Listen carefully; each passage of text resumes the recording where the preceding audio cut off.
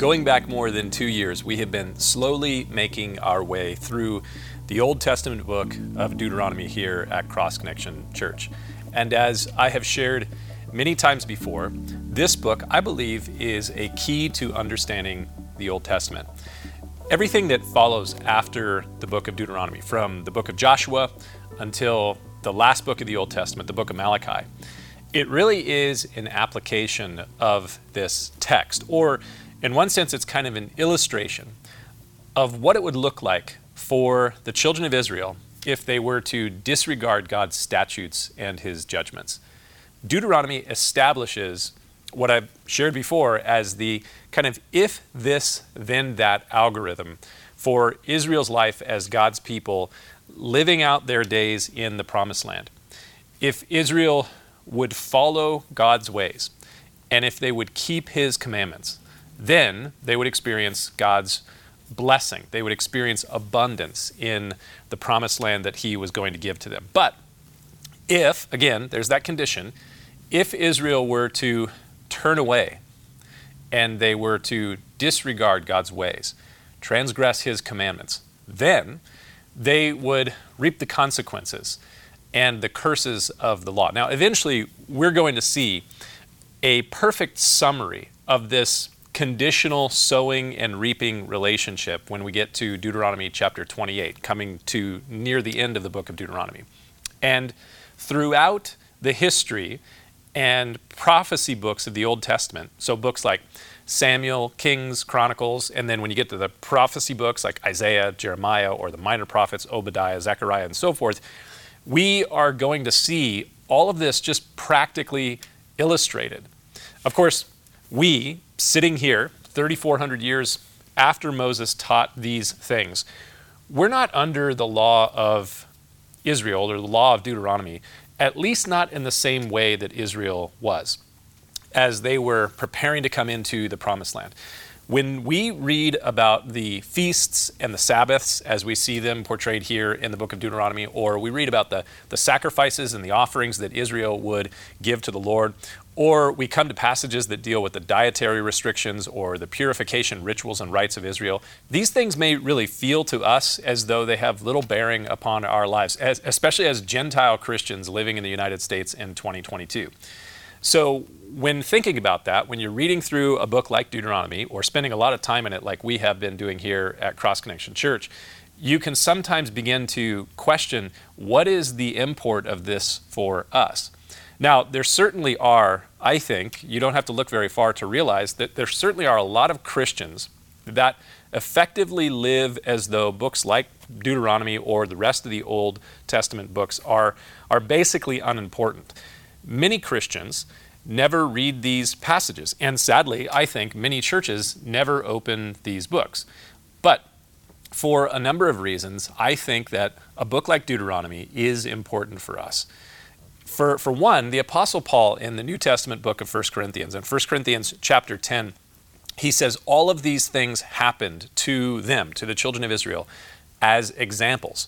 And they were written and recorded for our admonition, for our instruction, upon whom the ends of the age have come. And then he adds this really important caution or exhortation. Therefore, let him who thinks he stands take heed lest he fall.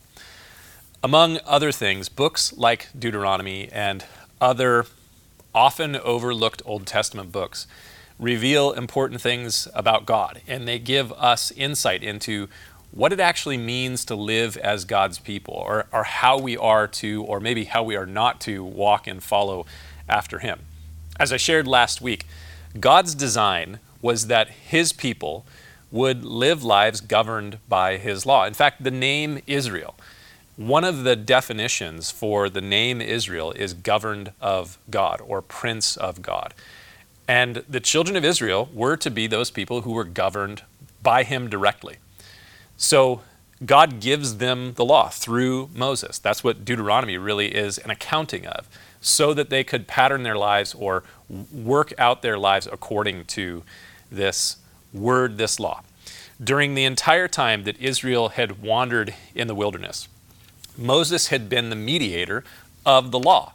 If they had an issue, if they had a problem, I shared in my message last week, they would just go to Moses. If they were short on water or didn't have food, they would come to Moses. If someone had committed some trespass and stolen from another person, they would go to Moses. So he was the mediator of the law. They would just go to him and say, what do we do in this situation? And he would take care of it.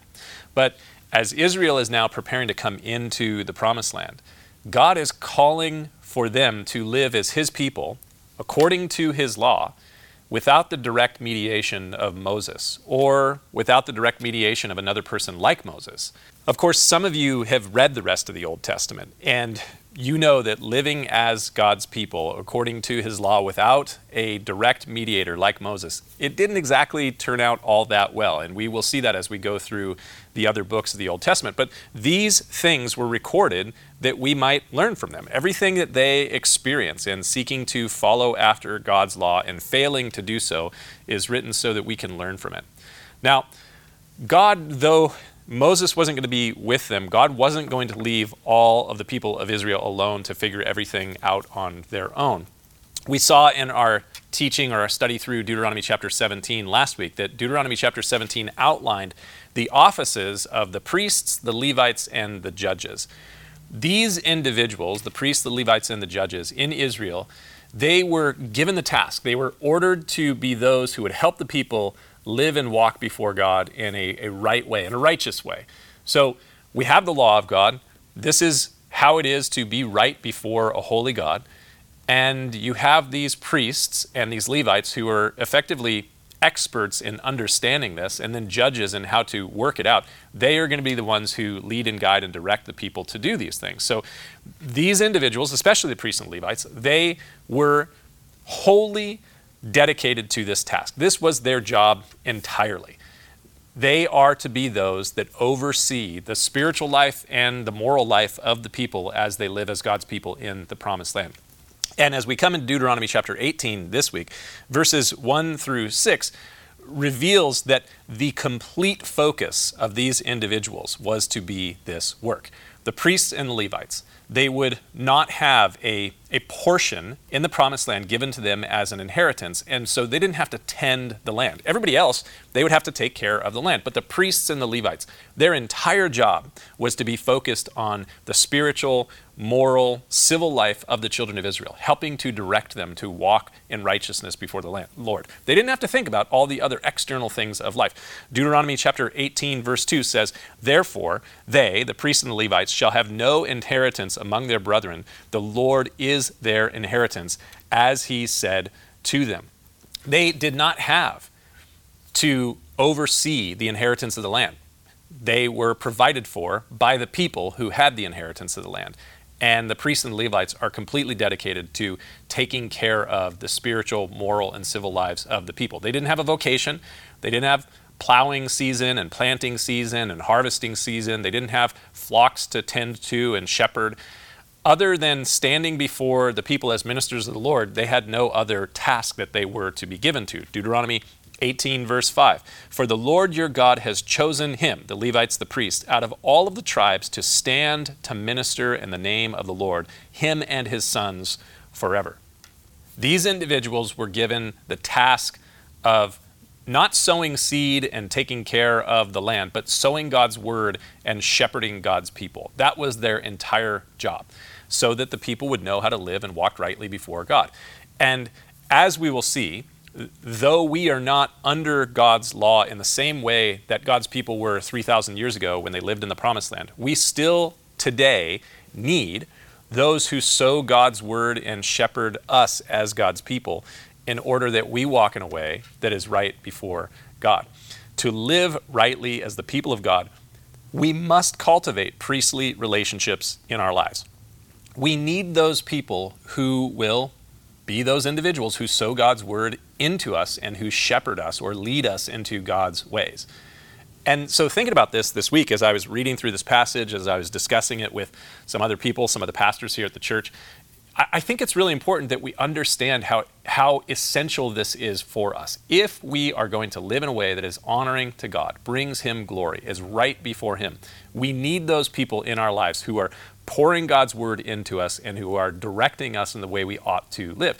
And as I was thinking about that, I started to wonder, do you know who those people are in your life? Now, certainly, and this will seem a little bit self-serving, being that I am a pastor and it is my task to kind of shepherd people in the Word of God and to sow the Word of God into their lives.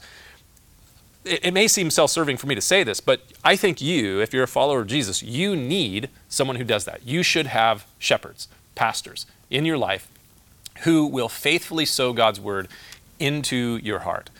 But you should also cultivate relationships with other brothers and sisters, not just those who are your leaders within the church, pastors within the church, but you should cultivate relationships with other brothers and sisters within the body of Christ who will speak God's Word into your life. They won't be those who are just giving you their opinions or their ideas or their perspective. I think about this. What they will be giving to you is, hey, that reminds me of a passage of Scripture over here in Deuteronomy or over here in Chronicles, whatever it is. You need those kind of people in your life. I need those people in my life who will not just be giving me their opinions or their perspectives, but who will be directing me to the Word of God. And when I say that you need to cultivate or develop priestly relationships, I mean by that you need to develop meaningful connections with people who will intentionally direct you to the Lord, to His Word, and to His ways. And so it really does come back to not just you, but to me as well. Have we developed connections with other people within the church who will encourage and exhort us in our faith using God's Word? We need to have those relationships in our lives. And this is one of the reasons that we at Cross Connection Church are so focused on connect groups here at this church, because we think that those group connections where you are interacting with other brothers and sisters in the faith, where you are really just living life together, whatever it may be, doing some sort of activity, going on a jog together, going on a walk together, playing golf, whatever it may be together, or having a meal together. We need to have those relationships where there are people within the church who are able to encourage, challenge, caution us in the ways of the Lord, who will direct us as it relates to walking in His ways. We do not believe that you will reach your fullest potential as a follower of Jesus Christ on your own without the influence of other members of the household of faith encouraging your growth and your development. We were, as I often say here at Cross Connection Church, we were created for connection. We were created to live life in connection with God and with one another. And we will not realize the fullness of the abundant life. Jesus said that the thief has come to steal, to kill, and to destroy, but I have come that you may have life and that you may have it more abundantly, or that you may have it to the fullest. And I don't believe that we can experience or realize the fullness of the abundant life in Christ, that life that He desires us to have, without a deep, Christ-centered connection with other people within the body of Christ. You cannot be, as it's been said before, a Lone Ranger Christian. There is no such thing as kind of like the secret agent Lone Ranger Christian out there who is thriving in their faith as a follower of Jesus Christ. You need to be connected to God, but you also need to be connected to other people who occupy kind of a priestly relationship in your life. And when I say a priestly relationship, it doesn't mean that they have some sort of authority or power over you and you submit to them, as much as it means that those people are encouraging you and challenging you that you would walk in the ways of the Lord. They're pointing you back to the Scripture. When you're making a decision or you're trying to figure out what job to take or where to move or whatever it may be, that there are people that might be able to help you think through that as it relates to your life as a follower of Jesus. You've got to have those relationships. And I do as well. Even though I'm a pastor of a church, I still have those kind of relationships in my life. People who speak into me, friends, family members, other men in the faith, in the church, mentors of mine, who are challenging me to grow in my faith and my following the Lord.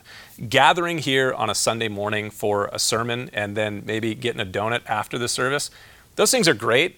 I think gathering together as the people of God at church is really important. In fact, here I am delivering this to a video camera, and you may be watching this on YouTube. Maybe it's Sunday morning. Maybe it's some other time throughout the week that you're watching this. If you haven't been in fellowship within the church, especially over the last couple of years because of all the craziness that's been going on in our culture, I just want to encourage you that that is not the best or most ideal place for a Christian to be. You need to be in regular, consistent fellowship. But even if you come and you gather here on a Sunday morning and you listen to the sermon and you worship with us and then you go and get a donut after the service, that's not sufficient to really grow deep in your faith. We need deeper engagement.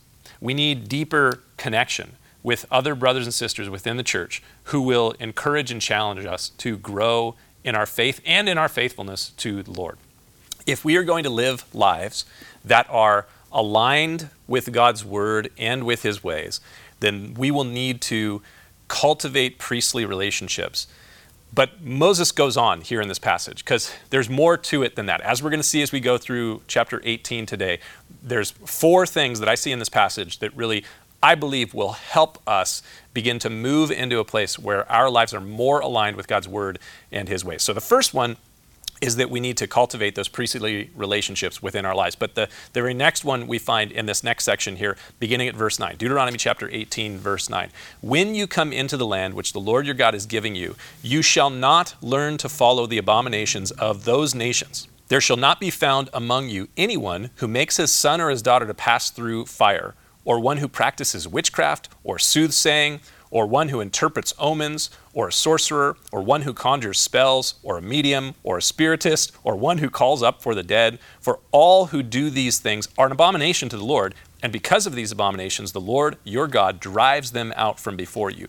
You shall be blameless before the Lord your God, for these nations which you will dispossess listened to the soothsayers and the diviners. But as for you, the Lord your God has not appointed such for you.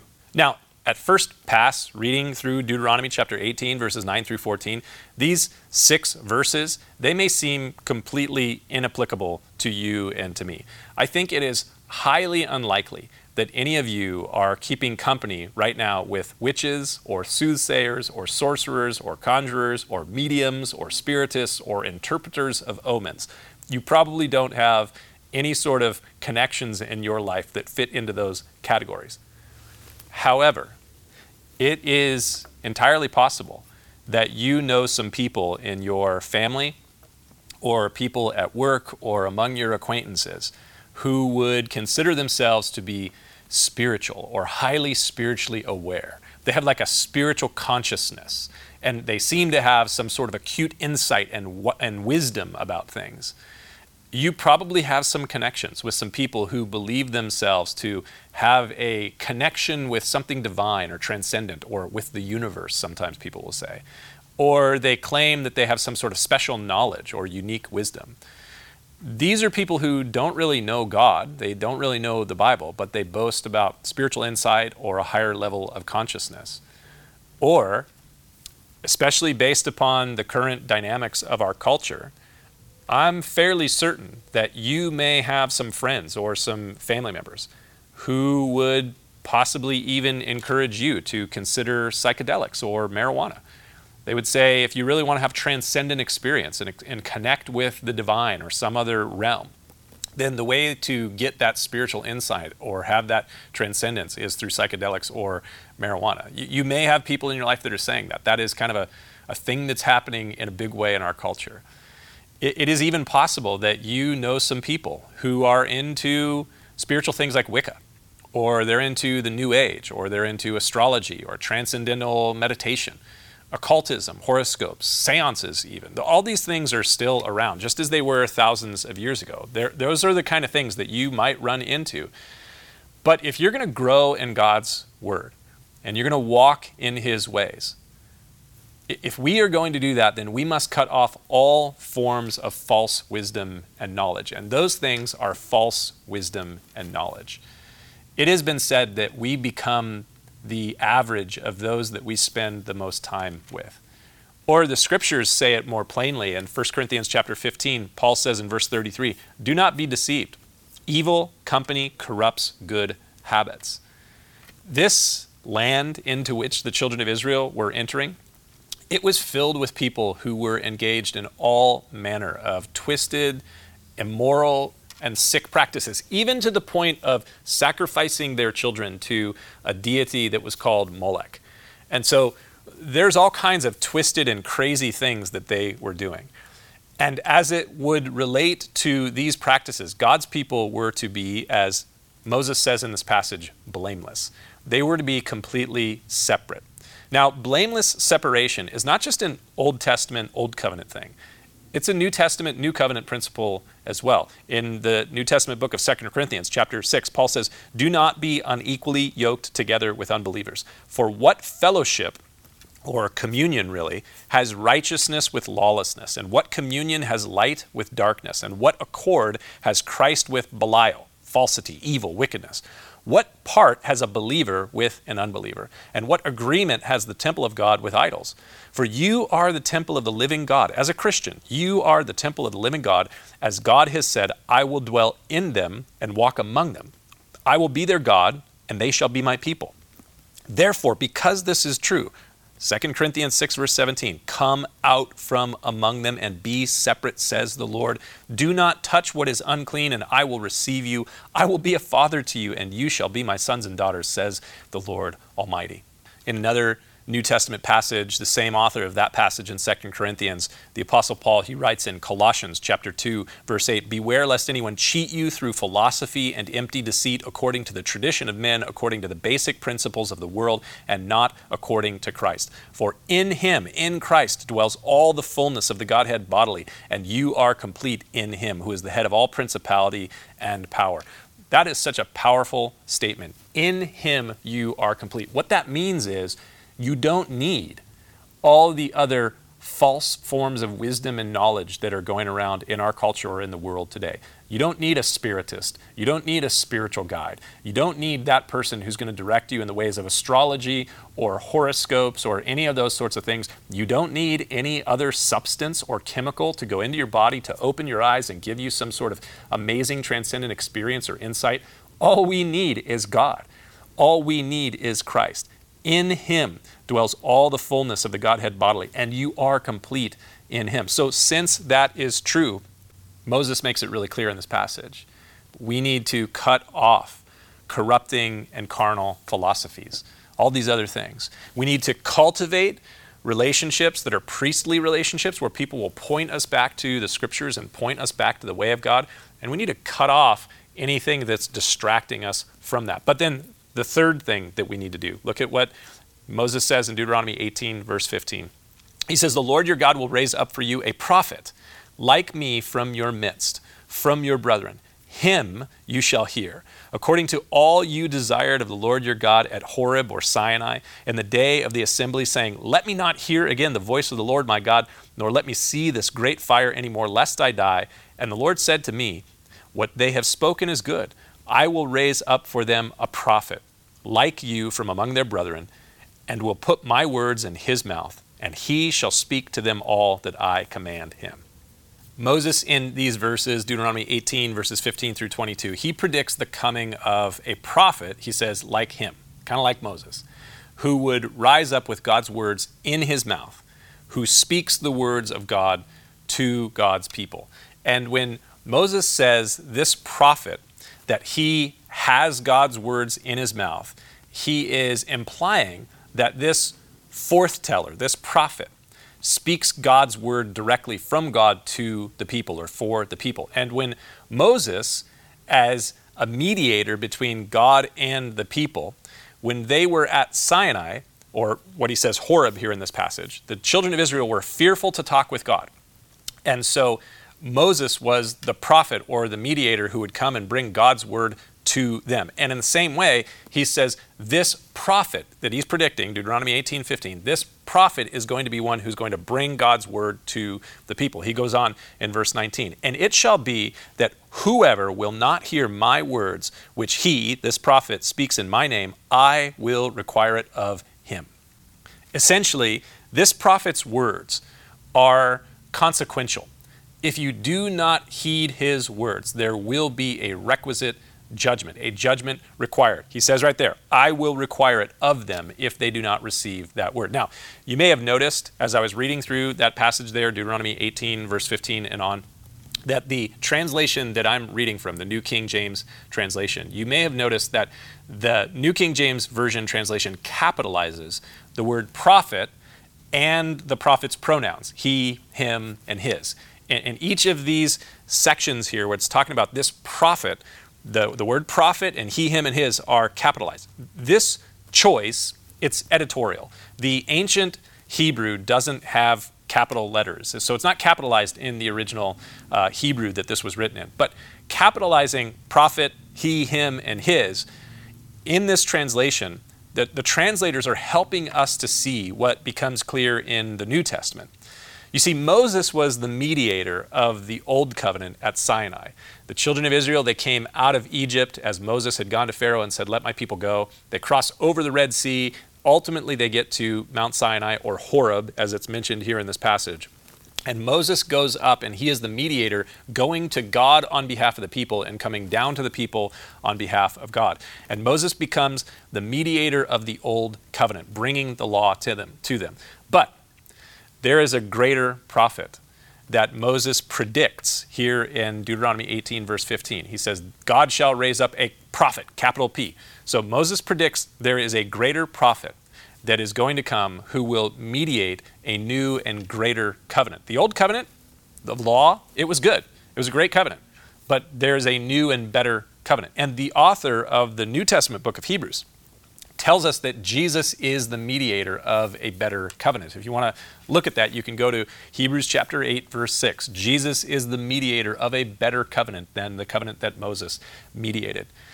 Peter, in Acts chapter 3, the Apostle Peter is giving a message there to a group of people, and he quotes Deuteronomy chapter 18, verse 15, where Moses says, the Lord shall raise up unto a prophet, capital P, like me. Peter quotes Deuteronomy 18, verse 15, when he's speaking about Jesus in Acts chapter 3.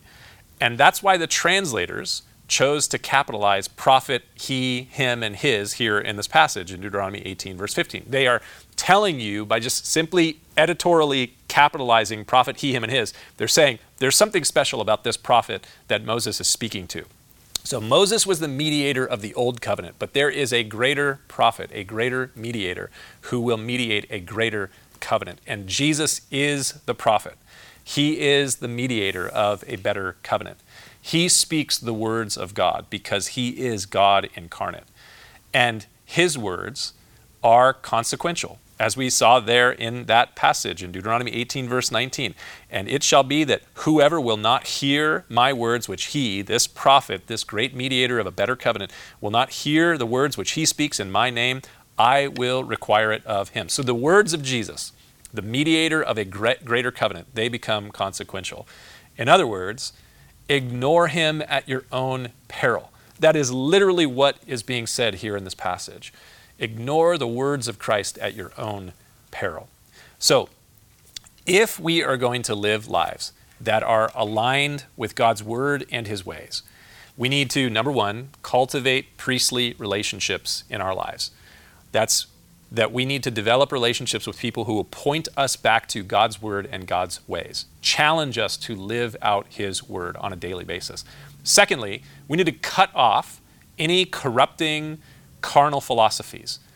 And third, we must work to develop a genuine connection to Christ, and we must commit to hear him. Moses, the mediator of the first covenant, he had a mountaintop experience with God on Mount Sinai. He saw God's glory, at least in part, not completely, but he saw God's glory in part. You can read about that in Exodus chapter 34. And not only did he see God's glory, but he heard God's voice. And he is the mediator who related that to the people. He brings the glory of God and the voice of God down to the people so that they are able to connect with God. That's the old covenant. And that was all through the law.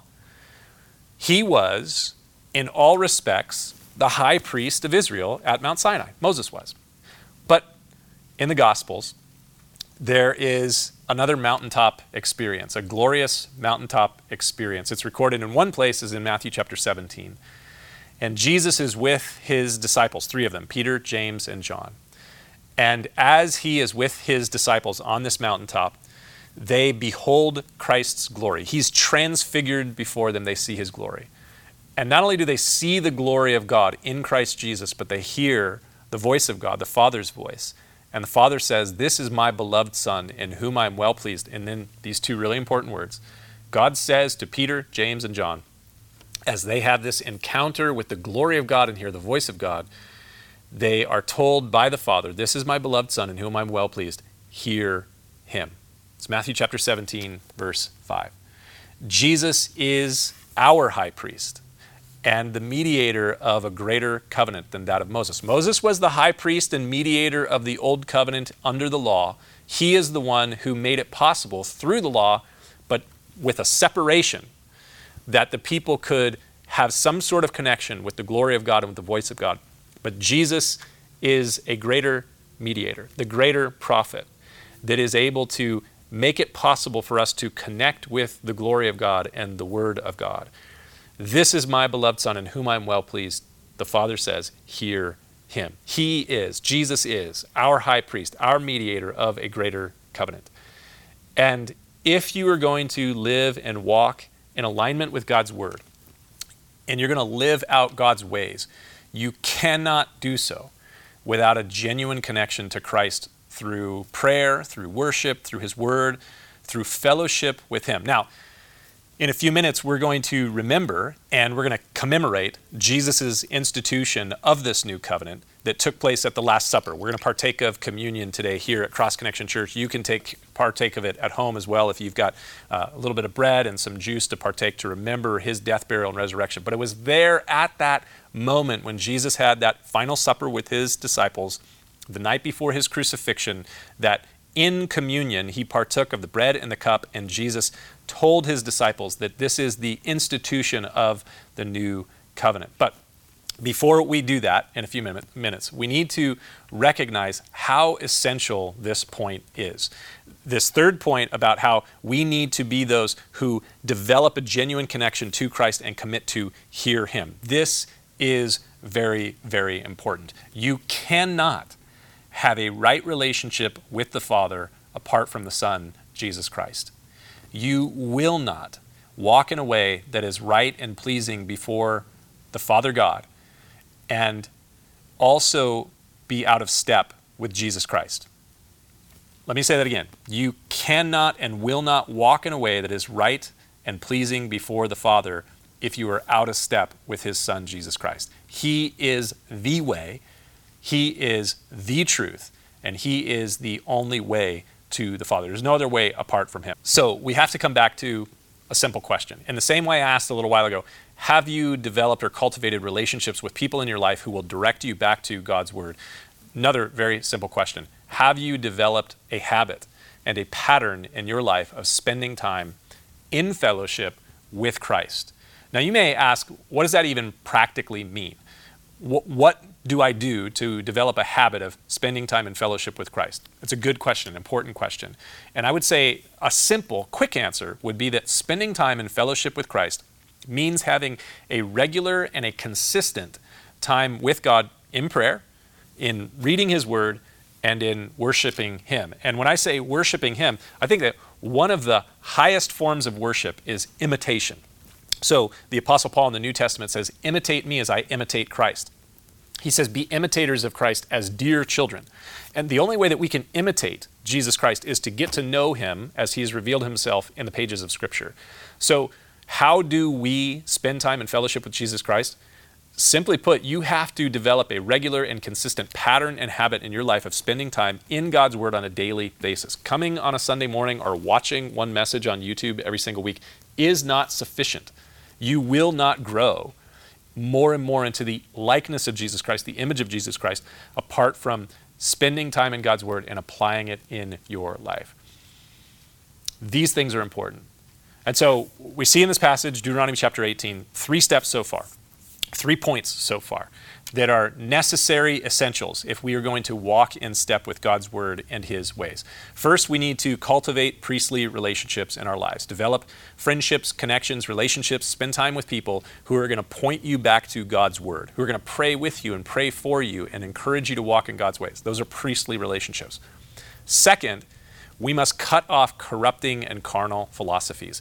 If there are people in your life who are speaking things that are contrary to God's Word, if they're encouraging you to do things or to partake of things that are outside of the bounds of what God's Word says, we need to cut off those relationships. Those empty philosophies, they will corrupt your faith. So that's the second thing. Third, we must develop a genuine connection to Christ, hearing and obeying His Word. And then finally, we find this last thing here in Deuteronomy chapter 18. Fourth thing that is helpful in us growing and developing a right walk with Jesus Christ. Deuteronomy chapter 18, beginning at verse 20. But the prophet who presumes to speak a word in my name, which I have not commanded him to speak. So this is someone who's speaking outside of the words of God, or who speaks in the name of other gods, that prophet shall die. And if you say in your heart, how shall we know the word which the Lord has not spoken? Well, when a prophet speaks in the name of the Lord, if the thing does not happen or come to pass, that is the thing which the Lord has not spoken. The prophet has spoken it presumptuously, foolishly, arrogantly. You shall not be afraid of that individual. Point number 4, if you're taking notes, we must guard against presumptuous false prophets. First, we need to recognize that false prophets exist, and they will always be a reality. They were a problem throughout Israel's history, and they were predicted by Jesus Christ that they will continue. In Matthew's Gospel, chapter 7, verse 15, Jesus says, beware of false prophets who come to you in sheep's clothing, but inwardly they are ravenous wolves. The Apostle Peter, in one of his letters, 2 Peter chapter 2, verse 1, he says, but there were also false prophets among the people, even as there will be false teachers among you, who will secretly bring in destructive heresies, even denying the Lord who bought them, and bring on themselves swift destruction, and many will follow their destructive ways, because of whom the way of truth will be blasphemed. And then one more from the Apostle John. He wrote in 1 John chapter 4, verse 1, beloved, do not believe every spirit, but test the spirits whether they are of God, because many false prophets have gone out into the world. Listen, this is so important. If we are going to live and walk in step with God's word and in alignment with God's ways, then it is essential that we cultivate priestly relationships in our lives. Those people who will speak God's word into our lives, direct us in his ways. We need to cut off corrupting influences, vain philosophies that do not align with God's word. We need to develop deep connections with Christ through his word, spending time with him in prayer and reading his word. And we need to guard against false prophets and false teaching in our lives. If we do these things, then we will invite and experience God's blessing in our lives in a greater way. And I hope that's what you desire. I know that's what my desire is for myself, and that's what my prayer is for Cross Connection Church. My prayer is for you, that you would begin to experience the fullness of the abundant life that Jesus promised and desires that you would have. But the only way that is possible is as you begin to do these things in your life. We need to be those who cultivate a priestly relationship with other people who are directing us in God's word. We need to cut off all forms of false wisdom and knowledge. We need to develop a genuine connection with Christ and listen to and obey his word. And we need to beware and be on guard against false prophets, understanding that there are people that are trying to deceive us. And if we do these things, then we will see that we are beginning to walk in a way that's in alignment with God's word, fulfilling his ways, and then we begin to experience the blessings of being the people of God in a big way. Now, as I said a little bit ago, today we're going to be partaking of communion together. Communion is where we commemorate and remember what Jesus did for us on the cross, but also where we remember that he instituted a new covenant for us. That we do not relate to God on the basis of how good we keep God's law. We don't have the separation between us where God's way up on Mount Sinai and we're way down at the bottom afraid to come near to him. But because of what Jesus did on Mount Calvary, we have the privilege and the opportunity to come into the presence of God because he fulfilled all the righteous requirements of the law that you and I could never fulfill so that we could be in a right relationship with God through his grace and through his forgiveness. And so Jesus, on the night that he was betrayed, on the night before his crucifixion, he was having a meal with his disciples, and at a certain point in the meal, Jesus took bread, and he blessed it, and he broke it, and he gave it to his disciples, and he said, eat this, all of you, for this is my body, which is broken for you. Do this in remembrance of me. So about every 7 weeks here at Cross Connection Church, we partake of communion to remember Jesus' body that is broken for us. If you're at home and you have some bread, you can partake of this with us as well. Or maybe just pause this and come back to it at another time later on this week when you do have some bread and some juice. But what we're doing when we partake of communion is we're remembering his body that was broken for us, that makes it possible that we can approach a holy God because Jesus fulfilled the righteous requirement of the law. He's perfect. He's the mediator of a new and better covenant. And so we remember Jesus today as we partake of this bread.